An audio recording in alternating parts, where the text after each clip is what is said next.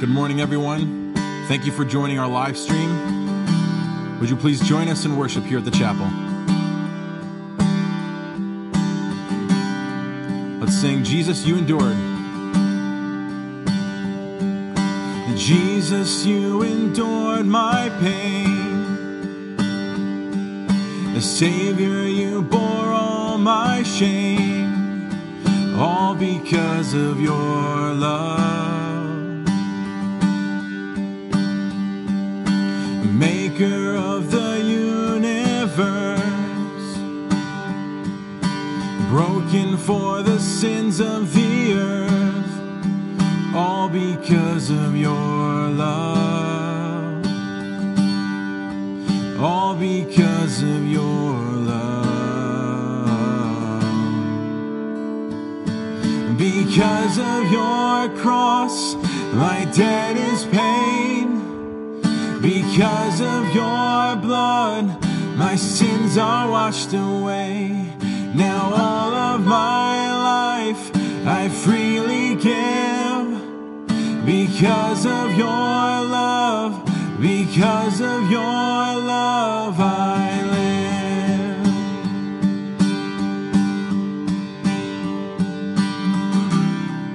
Innocent and holy King, innocent and holy King, You died to set the captive free, all because of Your love. Lord, You gave Your life for me, so I will live my life for You, all because of Your love, all because of Your love. Because of Your cross, my debt is paid. Because of Your blood, my sins are washed away. Now all of my life I freely give. Because of Your love, because of Your love I live.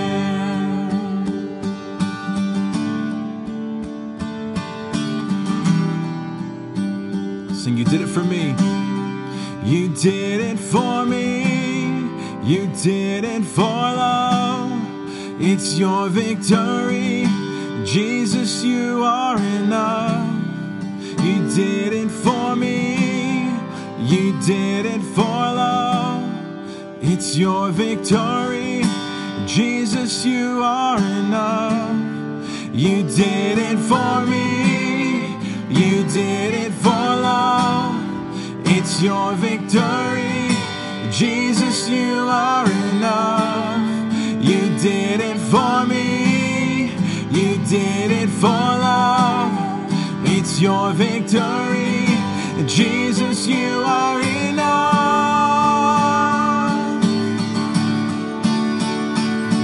Because of Your cross, my debt is paid. Because of Your blood, my sins are washed away. Now all of my life I freely give. Because of Your love, because of Your love, and because of Your cross, my debt is paid. Because of Your blood, my sins are washed away. Now all of my life I freely give. Because of Your love, because of Your love I live.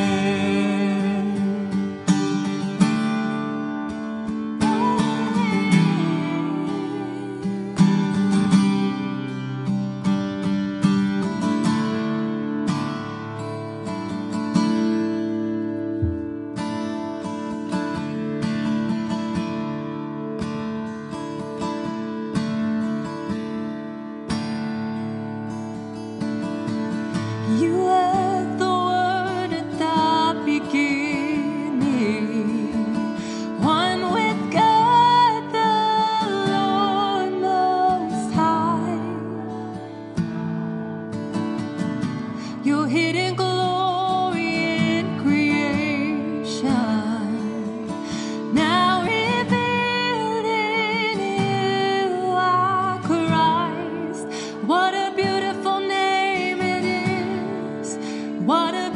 wonderful name it is, the name of Jesus Christ, my King.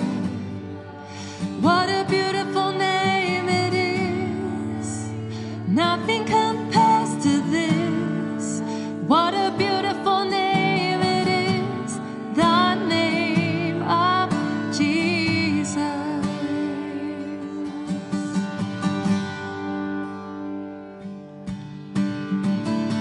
You didn't want heaven without us, so Jesus, you brought heaven down. My sin was great, your love was greater. What could separate us now? What a wonderful name it is. What a wonderful name it is. The name of Jesus Christ, my King. What a wonderful name it is. Nothing compares to this. What a wonderful name it is. The name of Jesus. What a wonderful name it is. The name of Jesus.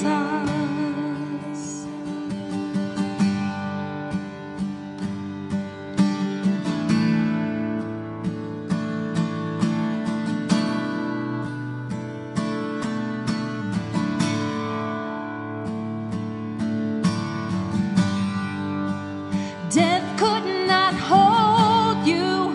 The veil torn before you.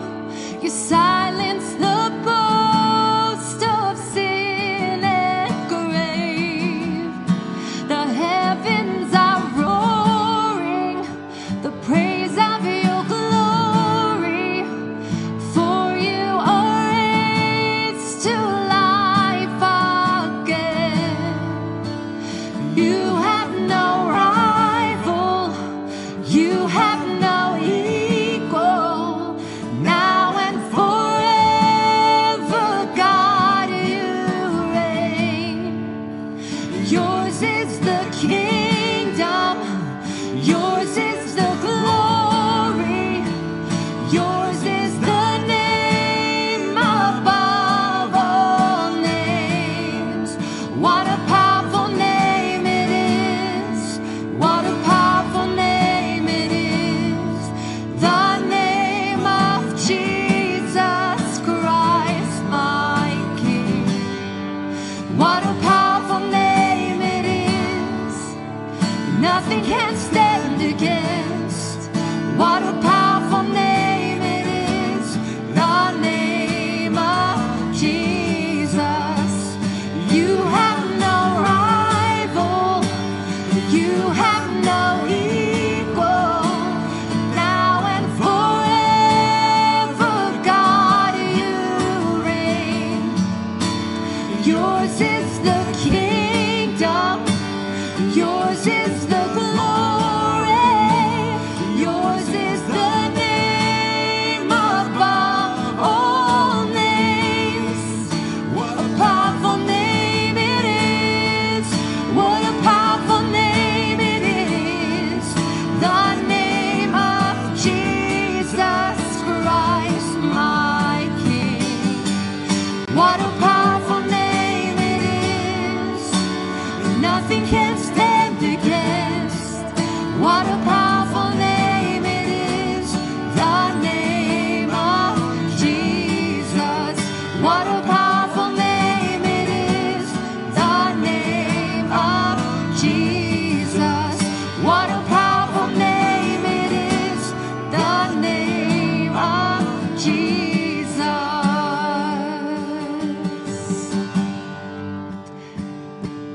Yes, God, your name is powerful. Your name is wonderful. Your name is sufficient for breaking down barriers, for destroying strongholds. for changing hearts, for changing cities, for changing nations. God, we praise you. We magnify your name. We extol and glorify your name. We lift your name up. Lord, I am reminded as we have worshiped this morning that you are wholly and fully capable of restoring our country, of healing wounds, of binding up what has so long been broken. And God, may you do that today. May you do that today. For those who are watching from their homes, God, whose hearts are heavy with what they see in the news, with what they've had to bear, with what they've had upon their shoulders their whole lives that has been hard to speak about. Lord, we ask that you would reach in and you would remind each of them that you are sufficient, that you see them, that you hear them, that you know them. Your word says you're the God who sees and the God who hears, and you will bring healing. So Lord, forgive us where we have been blind to what has divided us, where we have been blind to privilege that some have and some don't. Forgive us, God, and heal our nation. Heal our hearts. Make us soft to correction, and may we be the first to go and say that we're in the wrong, that we're sorry, that we want repair, that we want restoration, that you are a God of relationship, that you are perfect and we are not, but that we can put on the righteousness of Christ and walk in that righteousness. God, I just thank you for this time of worship and that you have heard our prayers. You've heard the prayers of your children. And God, I pray that you would use Pastor James to continue this message that we've started through worship, Lord, and to speak into every home and every heart about a liberty that is found only in Christ, and that it is something we can take hold of today. It's not something we have to wait for. It can be found today. It's ours today. And I pray that your truth would go forth, Lord, and that it would change us. That we would be changed, God, and we would be agents of change in our society and in our community. In Jesus' name, I pray. Amen. Hey, good morning, everyone. Would you turn in your Bibles with me to Genesis chapter 14? Genesis chapter 14. We, several months ago, were in a series of messages that were studying the life of Abraham. And as we were looking at the life of Abraham, we called it a journey of faith. And many months ago, we had an opportunity to begin that series and talk about Abraham's journey of faith, beginning by God pulling him out of a land and calling him to a new place. And there was a lot of fear and trepidation that Abram had, but Abram followed God. He trusted God's word. He followed him. And as he heard God's word throughout this time, what we found was that Abram trusted God, followed through on obedience to God. He trusted in the person of God. He trusted in the promises of God. He trusted in the performance of God, and he followed through. You know, we would see in a number of those passages, as you look from Genesis chapter 11 and forward, we found times where Abram struggled in his life. He would make some terrible choices at times in his life, and we will see others that he will do.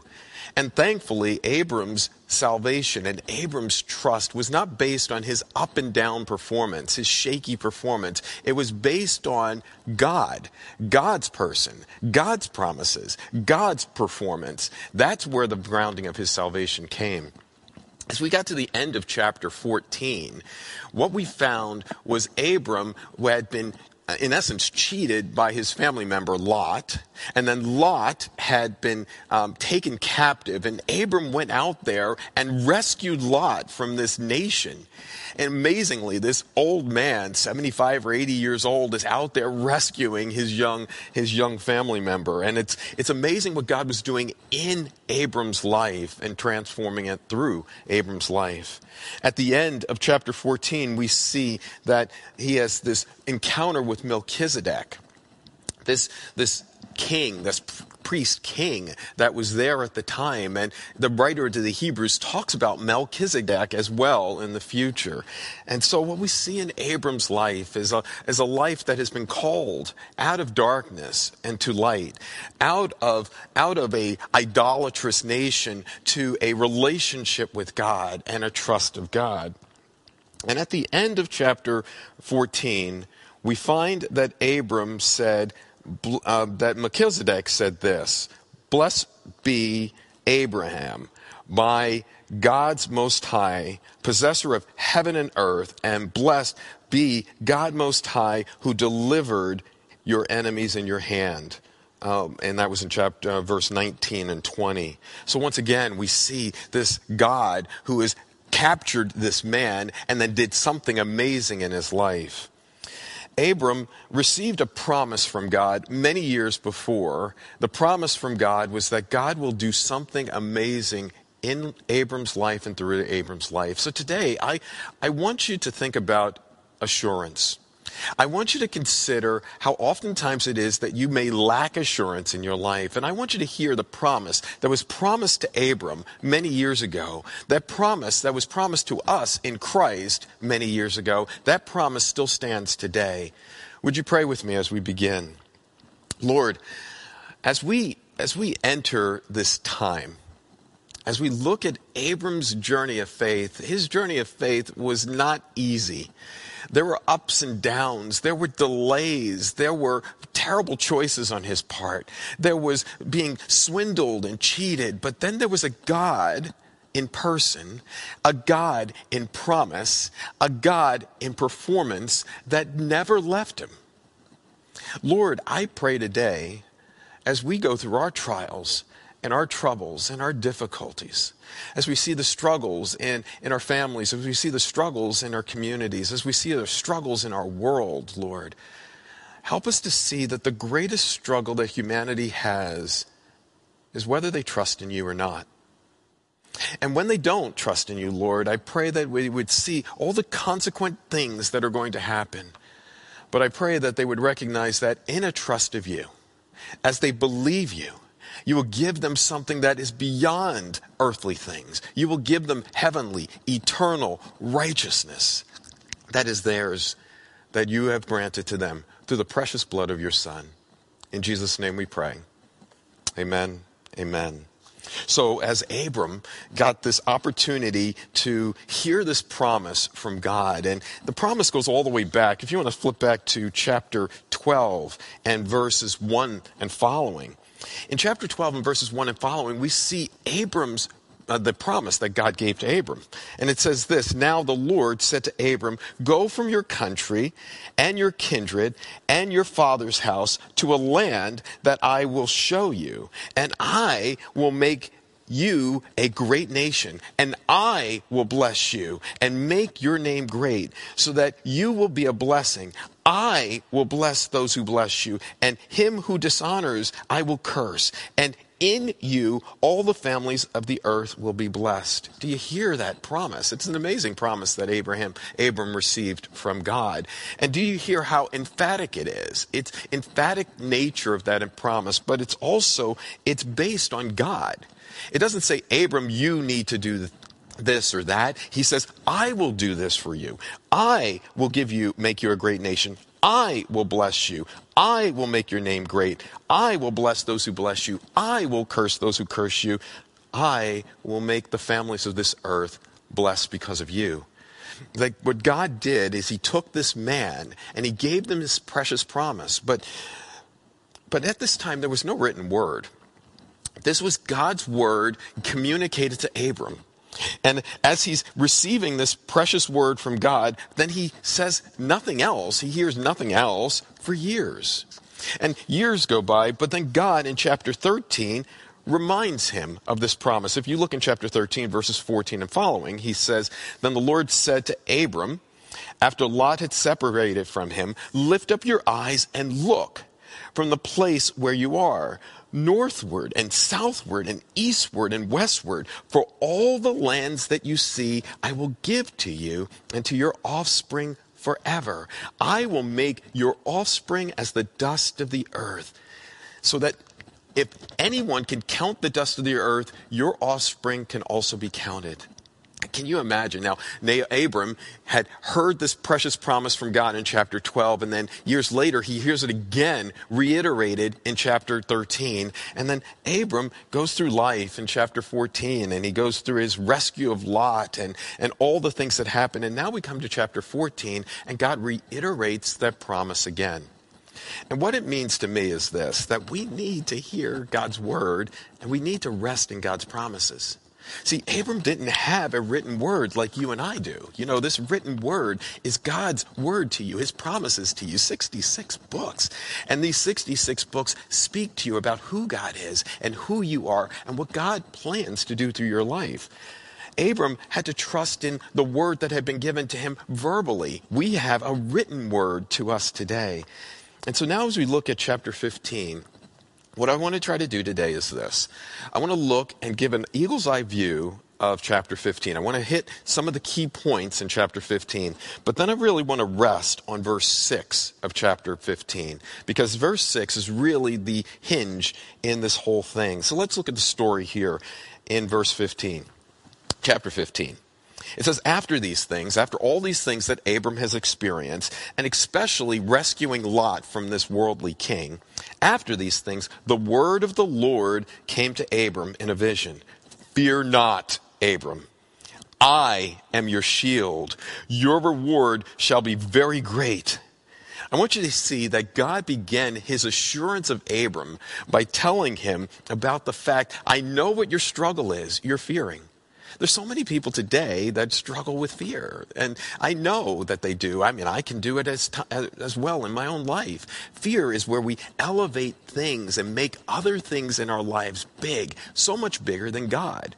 And in many ways, I think maybe that's exactly what Abram is thinking, that, you know, maybe he's afraid that this king is going to come and retaliate for the fact that Abram had rescued Lot. Or maybe Abram was thinking about the possessions that he turned down from this other king. He was given the opportunity to get some provisions from this other king, and he says, I don't want them. So maybe he's fearful of his physical reality, or maybe he's fearful of provisions that he's not receiving. There is something that Abram is fearing, and God goes to the very root of it, and he says, fear not. Fear not. And he says, fear not, because I am your shield. I am your defender, Abram. This is so important for us to hear today, that God is our ultimate defender. That the writer as Paul wrote in Romans, he said, do not avenge yourself, but leave it to the wrath of God. It is mine to repay. I will repay, says the Lord. That God is our shield. He is our defender. He is our protector. And that's what he wanted to tell Abram. Abram, I want you to hear that I am your shield. But not only am I your shield, second, he says, I am your great reward. Very great reward. That God has given us not only protection in our lives, but he's given us himself. And that's really the essence of salvation. It's protection from his wrath. It is protection in heaven, but it is the person of God. He has given us himself. And that's what he's saying to Abram. You're my friend, Abram. I've given you myself. I really love this about this conversation that is happening between Abram and God, that they have a friendship, they have a relationship, and that God can communicate to Abram, and Abram can communicate to God. Watch what Abram does here. He says, but Abram said, verse 2, O Lord God, what will you give me? For I continue childless, and the heir of my house is Eliezer of Damascus. And Abram said, behold, you have given me no offspring, and the member of my household will be my heir. And so he is pointing out a major problem. And I really love this about Abram. He has such a relationship with God that he says, God, I hear your promise, but here's my problem. I've got a difficult problem. You're telling me I'm going to have an offspring. You're telling me my offspring are going to be like the sand of the shores. But I don't even have one child today. And Abram is sitting there, and it's like it's been years since he heard that original promise, and nothing has happened since then. And maybe that's exactly where you are in life. And maybe you have gone through delay after delay, and you've been praying to God, God, please do this for me. And God hasn't seemed to answer you. Have you gone through that trial before? I have. And as you go through it, sometimes you question the promise.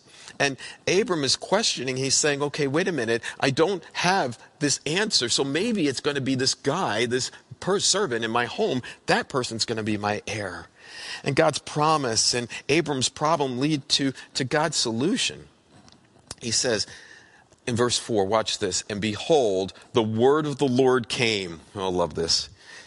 Came to him. This man shall not be your heir. In the Hebrew, it's actually emphatic. It starts with no, not him. It's so emphatic that Eliezer is not going to be your heir.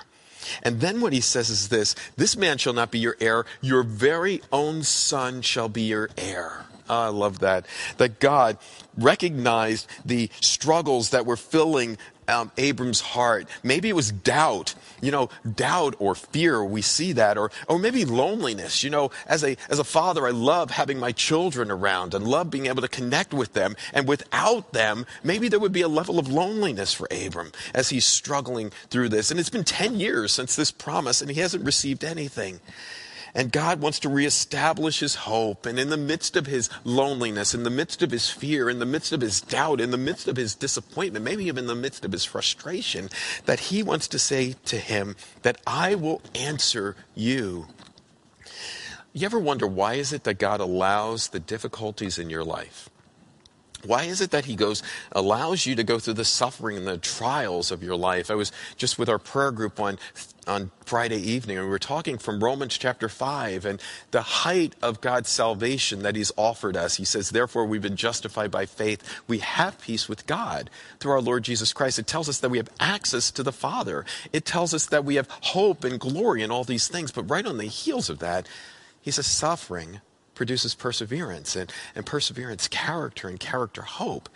See, what God does is that he redeems that suffering. He uses those trials. He uses those delays to deepen our faith in him.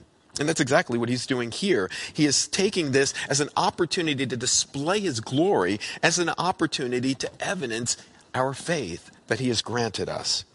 So he says, no, emphatic, this guy will not be your heir. Your very own son will be your heir. And then God does this amazing thing. He takes Abram outside and he says, I want your life to be driven by this promise. I don't want your life to be driven by positions or provisions and things of this world. I want your life to be driven by this promise. I gave it to you many years ago, and now I'm giving it to you again. I told you your people will be like the sand of the shores. Now I want to take you outside on this night. And I want you to go outside, and God takes him outside, and he says, I want you to look to heaven, Abram. I want you to number the stars if you are able. I almost envision Abram sitting there and going, okay, that's 1 and 2 and 3. And it's like, okay, stop, Abram. Don't name the stars. You can't even name them. You can't number them. I've numbered them. I've named them. And I will say that your offspring will be greater than the stars in the sky. What an encouragement in the midst of our difficult times is God providing for us. God is showing us that his gift is breathtaking. It's vast beyond measures. That God has promised us this great encouragement. Your people will be greater than the dust of the earth. Your people will be greater than the stars in the sky, Abram. I want you to trust that I will provide for you. He says, look at them, number them if you can. And then he says, then he said to him, so shall your offspring be. Oh, man. And Abram has this amazing benefit. Now, Some theologians question that the dust of the ground is on the earth, and they look at the earthly seed of Abram. And Abram is going to have a child. He's going to have Ishmael, and he's also going to have a child, Isaac, and that he's going to have a number of people on this earth physically. And some theologians look at the stars in the skies as heavenly. And he's saying that you're going to have a spiritual group of people as well. Not just a physical group, but you're going to have a heavenly group. And if you're a believer in the Lord Jesus Christ, you're part of Abram's family. So amazing that you're part of this promise that God has just given to Abram. So Abram hears this. He is going through his fears, and he's going through his doubts, and he's going through his disappointments. He's going through his frustrations. And he says, here's my problem, God. And God answers his problem. He says, I'm going to give you a person. I'm going to give you an offspring. And verse 6 says this, and he believed God.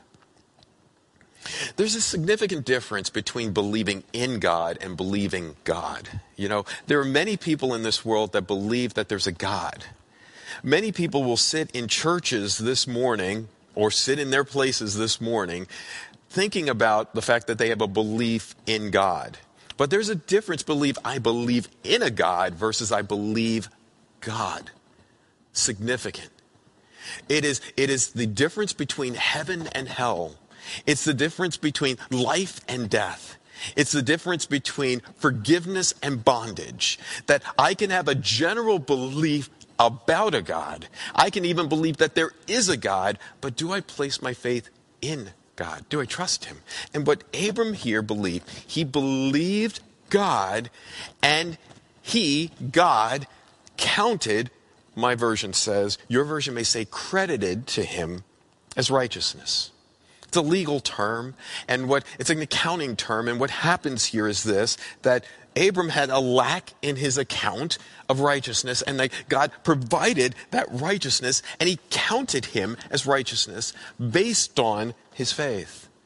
His faith provided the instrument for his belief in God, and that provided the opportunity for righteousness. We'll talk more about that. Let's keep going.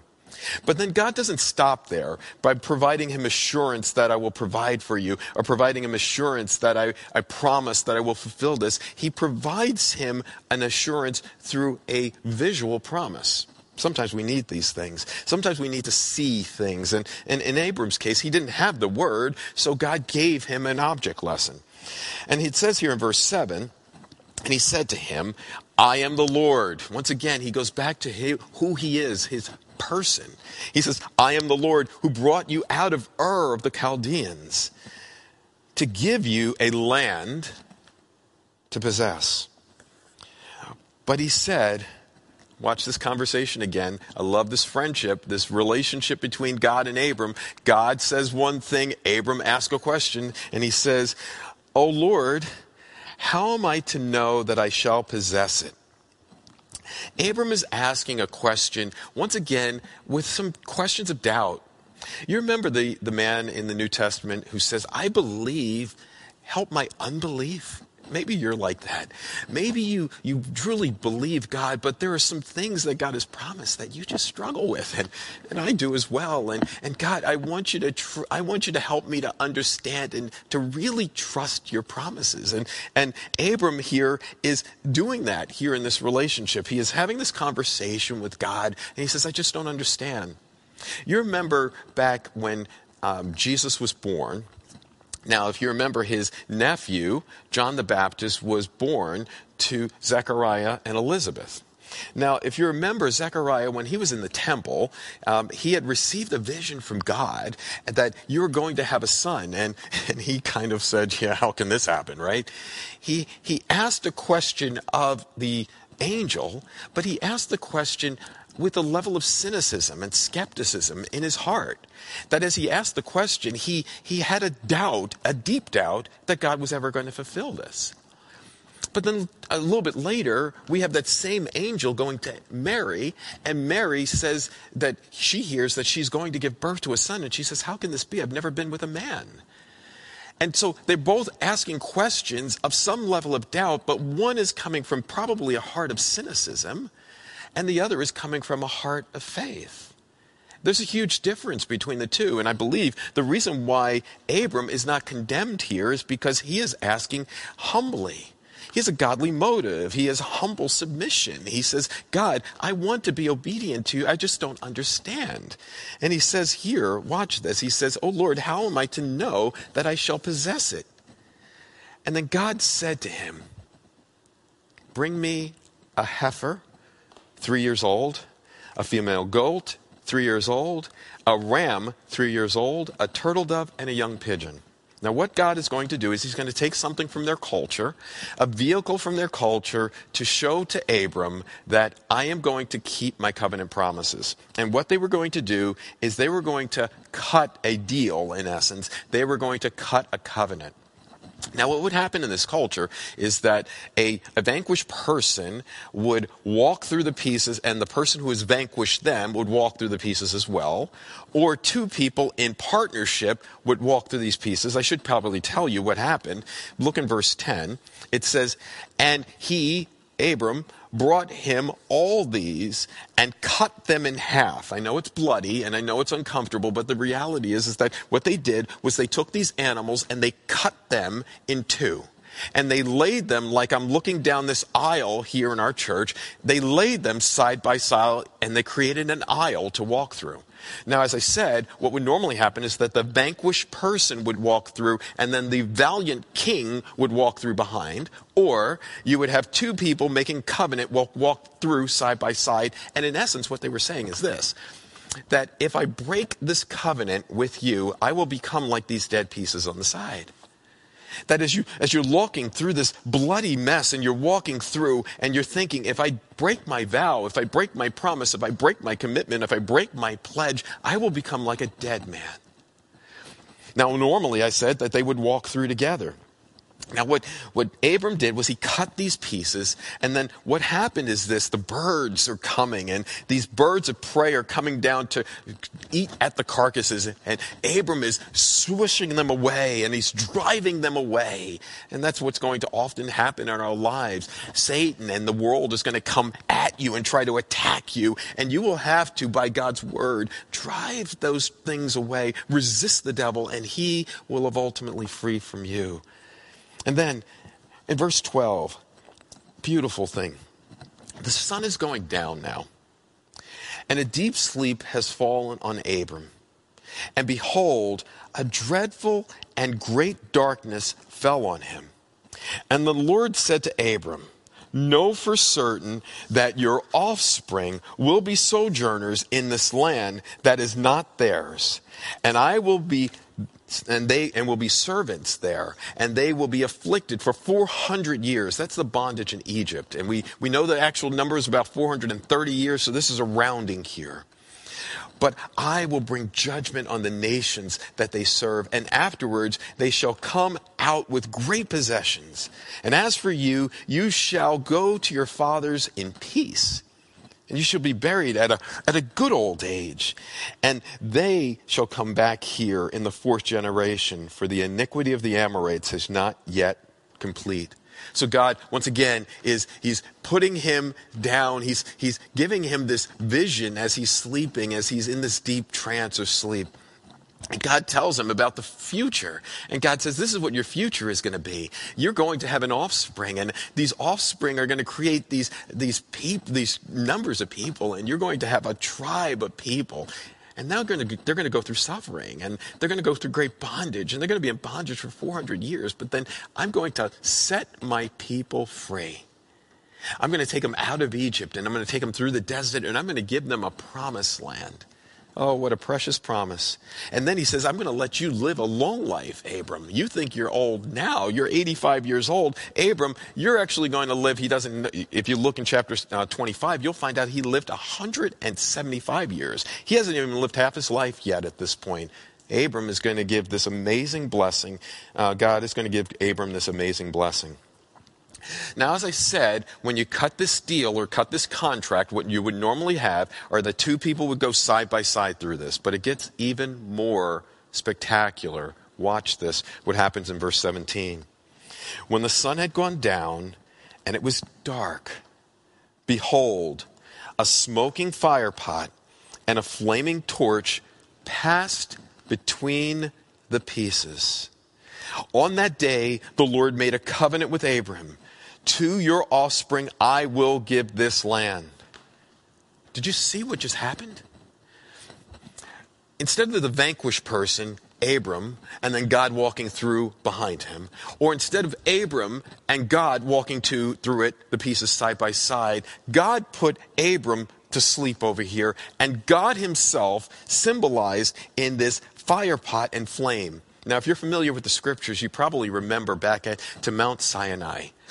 And the flame that was there and the thundering that was there. Or as God led his people through the desert, you remember the pillar of fire by night, by day, and the smoke and the pillar of fire. You remember those two things. Those were symbolic of God's Shekinah glory. It's God's glory that he would show us, and as we look and we'd see this cloud by day, this pillar of fire at night, and he would see this, we would see the presence of God is with us. So what is happening here is just awe-inspiring. I want you to think about this. God himself walked through the pieces alone. See, this is a covenant that God is making, but it is a one-sided covenant. See, as you walk through the pieces, Abram, you can't do this. I'm going to walk through these pieces for you. I am going to keep my word because you are a faithless at times person, but I am a faithful God. My person does not change. My promises do not change. My performance is perfect, Abram. Yours is not. So I'm going to make this promise for you. I will walk through these pieces for you. I'm going to do this alone. And as he walks through, this is a one-sided covenant. This is not a joint covenant between Abram and God equally. This is God's covenant to Abram. And what Abram needed to do was to believe God. Believe him. And so as God walks through this pillar, the Shekinah glory that walks through, I can't even imagine as the smoke is happening, Abram is probably struggling just to even breathe. And he's going further and further down. And as he's going further and down, just trying to grasp and gasp for air, he sees God's glory walking through the pieces, and his mind must be blown. That God is going to keep this covenant for me. And God has given this precious promise to me. He ends this section in verses 18 through following, and he talks about all these different lands that are out there, and he talks about the boundaries of what your promised land is going to be. And he says here that in verse 16, the iniquity of the Amorites has not yet been completed. That God has predetermined a plan for people's lives, and that God's sovereignty is at work, and God is patiently allowing for his nations to continue to grow and people to continue to come to faith. And God is beckoning for people to come to faith in him. And people are out there who are going to sin against us. So what an amazing story. Abram was promised this great promise years ago that I'm going to give you all of these blessings. He received the reiteration of that promise in chapter 13. And then God inaugurates that promise, that covenant, by cutting this covenant. It says, I walk through these pieces together for you. Now, you remember I had said earlier that Abram's life was a physical seed, but then it was also a heavenly seed. This is where it gets even really interesting. I want you to go back to verse 6 for me for a moment. See, if Abram had a bunch of children and received a great land, that would be great, but that's not eternal. It doesn't last. Abram has a problem that you and I have a problem as well. We have a problem because we are sinners. And God says that I recognize your sin. You fail. You know, we live in a world today that people believe that their greatest problem is social, relational. And so they will look at other people in their relationships and they will say that they're my greatest problem. We live in a world today that believes that economics are our greatest problem, so we need money. And maybe Abram was even thinking that maybe I turned down this money from this king. Maybe I shouldn't have. Have you struggled with that? Maybe you've struggled with the fact that it's relational, or maybe you've struggled with economics. For some of us, we believe that our greatest problem is status, that it's how people view me. how people accept me, and how secure I am in this world, and struggles. For other people, they believe that our greatest problem is systemic or structural, that it's the structures that are around us that hold us back. And I want to tell you that the Bible will say that there are relational problems, and there is disadvantaged people that are out there, and that there are people that have really low positions in this world, and that there are structures that are broken, but that's not what the Bible says is our greatest problem. Our greatest problem is that the reason for all of those things is this: they are true, but they are the fruit of the root issue. They are a consequence of the ultimate cause. See, the ultimate cause for humanity's greatest problem, the ultimate cause is not systemic, it's not status, it's not economic, it's not relational. Our greatest problem is us and our sin. See, we are broken and we have failed to trust God. I love this by John Piper. Stay with me for a moment on this. He talks about this as the ultimate evil. Watch this. The ultimate evil is the glory of God is not honored. The holiness of God is not reverenced. The greatness of God is not admired. The power of God is not praised. The truth of God is not sought. The wisdom of God is not esteemed. The beauty of God is not treasured. The goodness of God is not savored. The faithfulness of God is not trusted. The promises of God are not relied upon. The commandments of God are not obeyed. The justice of God is not respected. The wrath of God is not feared. The grace of God is not cherished. The presence of God is not prized. And the person of God is not loved. See, that is our ultimate evil. That God has given us a standard in His Word, and He has set us out for the goal of glorifying Him. And He says a proper motive of our life is to trust God and to love others. But when we don't follow God's ultimate standard, and when we don't follow God's glory, it becomes about our standard.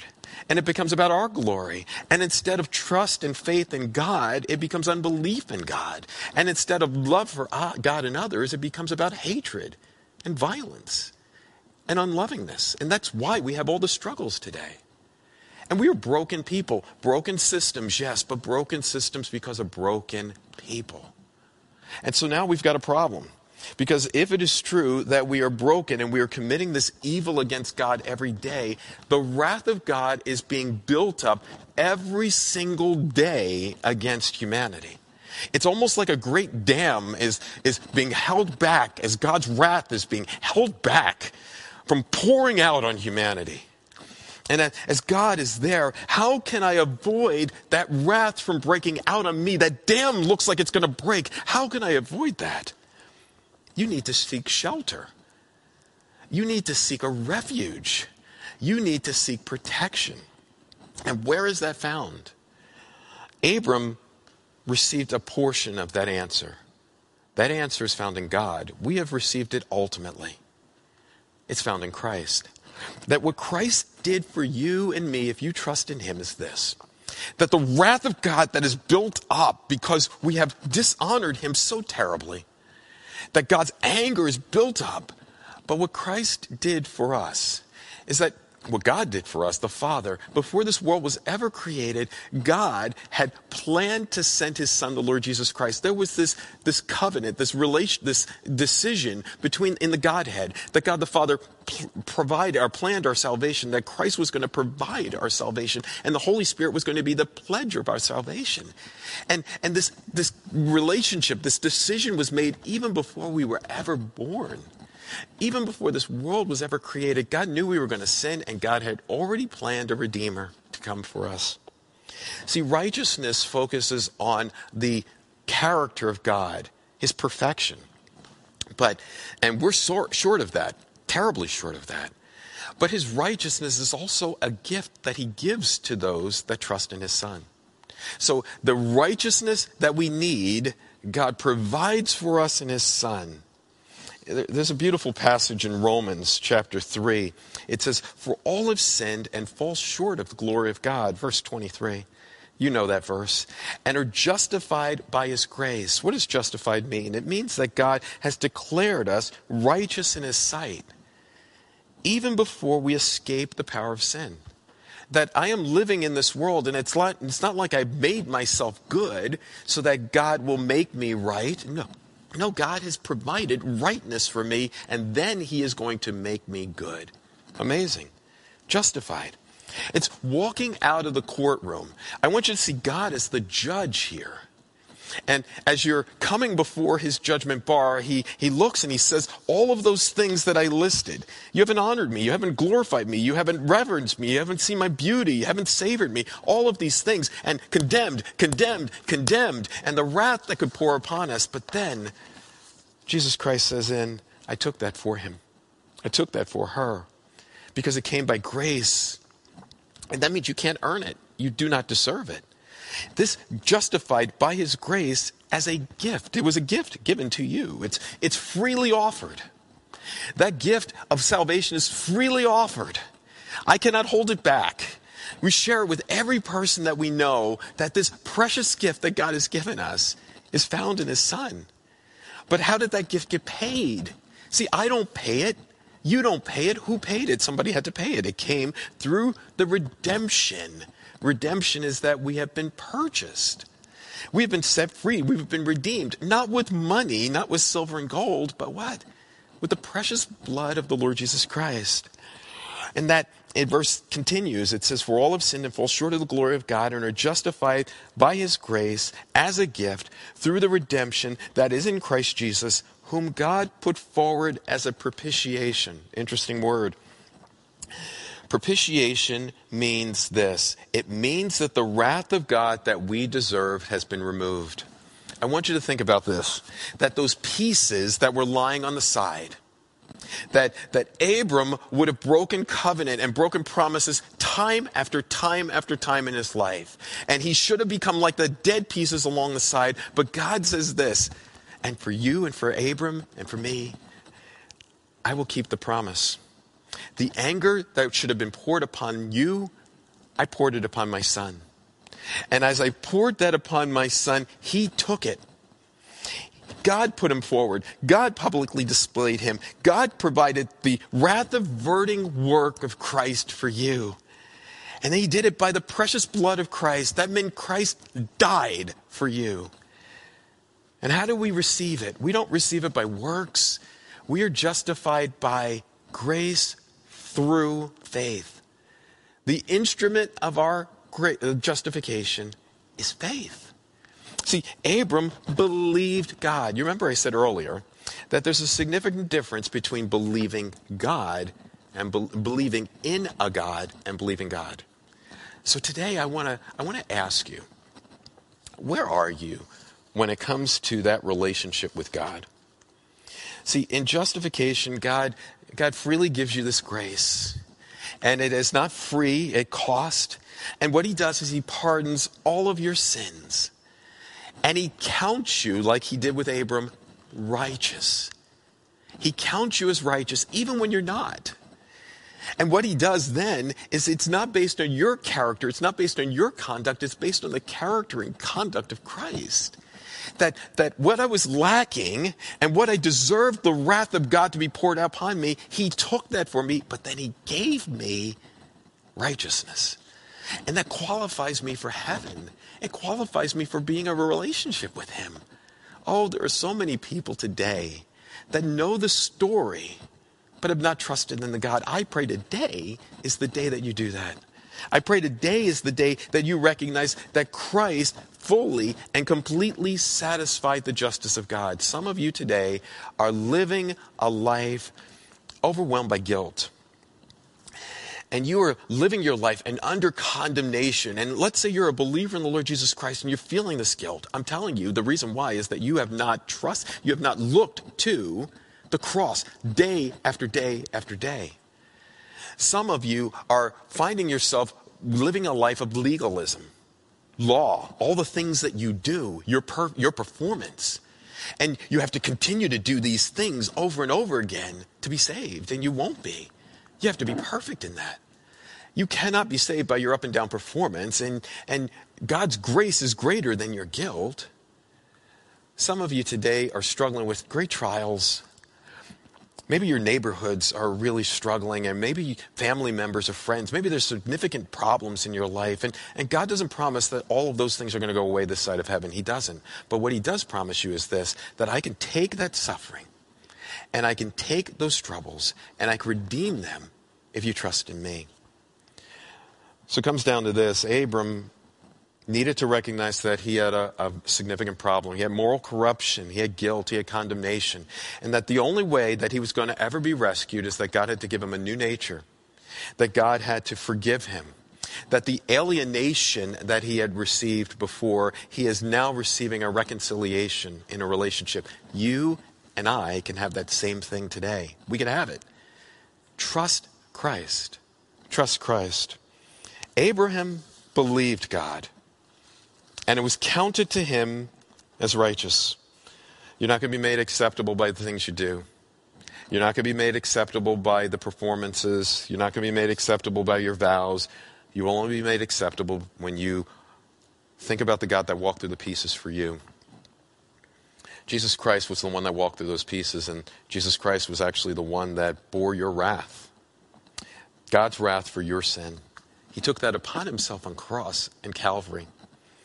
So as we come home to this, I want you to think about this. As you go through times where God has promised you things and you lack assurance. My brothers, my sisters, I want you to remind yourself of the person of God. Remind yourself of the God who doesn't fail. The God who is perfect. Remind yourself of him. And when you hear those doubts coming in, I want you to filter those doubts through his word. Remember his promises. But the promises of God are never ending. They don't stop. He has provided for you. I don't want you just to trust in the person of God, not just trust in the promises of God. I want you to think about the performance of God, his action. He went to Abram, and he came to us in Christ. And as you think about his person, his promises, his performance, bring your doubts to the cross. God can calm your fears. God completely understands your doubts. God doesn't want a skeptic. He doesn't want a cynic. And if you're there, you need to repent. But if you are struggling and I just don't understand, bring them to God. He wants to hear it. He really does. Remind yourself that he is your defender. Cling to the promises that he's given you. Wrap them around you like a blanket, a warmth. I want you to remind yourself that hope is not a wishful thinking, crossing your fingers. It is a confident expectation that God is at work. I want you to remember who God is. I want you to remember who you are in God. I want you to remember the eternal perspective, the promises that God has promised you. And I want you to run to the cross every single day. For those of you that don't know Christ, all of those promises that I had said earlier are only for those that are in Christ. This is the difficult part here. That if you've never trusted in Christ as your Lord and Savior, the wrath of God is being built up. It hasn't been averted. And it's going to pour out upon you.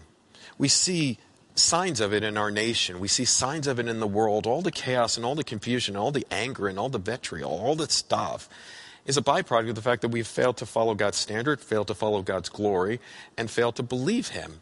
And that's why we're acting in unloving and ungodly ways. And that will only change when you recognize that you can't, but he can. You can't walk through that aisle. Only God can do that for you. I pray today is the day that you would go from just believing in a God to believing God. Believe him. Trust him. Turn to Christ. Turn your eyes upon him. Just as I am, without one plea, but that blood was shed for me. And God is bidding you, come. Come today. Would you pray with me? Lord, there are so many people today that are lacking assurance. So many people today that are doubting. So many people today that are frustrated. So many people today are even disappointed. I dare say even disappointed with you. That they've prayed to you and they've asked you, and it doesn't seem like you've answered. A delay doesn't mean that you're not answering. A delay only means that it's a delay from our viewpoint. It's not a delay from your viewpoint. You have a perfect timing for this. So Lord, I pray that you would help us to trust you. Help us to believe you, and help us to believe your promises, and help us to believe in the performance that you've done for us. Lord, I know that there are people here that have never trusted in your Son. They've heard the good news of the gospel and they have never bent their knee. We will never be saved by our works. The only instrument of our salvation is faith, and that instrument was given to us by grace. So Lord, I pray that you would give that grace to people that they can trust in you. Open their eyes. Give them a new heart. Give them ears to hear. But for the many of us, Father, that do know you today, that are listening here, that are here in this auditorium or out there hearing us, Lord, I pray that they would hear more than me. I pray that they would hear you, that you are a promise keeper. Help them to have a promise-driven life, not a worldly-driven life, not a possession-driven life, not even a systemic-driven life, but a promise-driven life. And remind us all those promises are yes in Christ. Help us to run to the cross today, and help us to bring glory and honor to your name today. In Jesus' matchless, holy, powerful name we pray. Amen and amen. Blessings, everyone.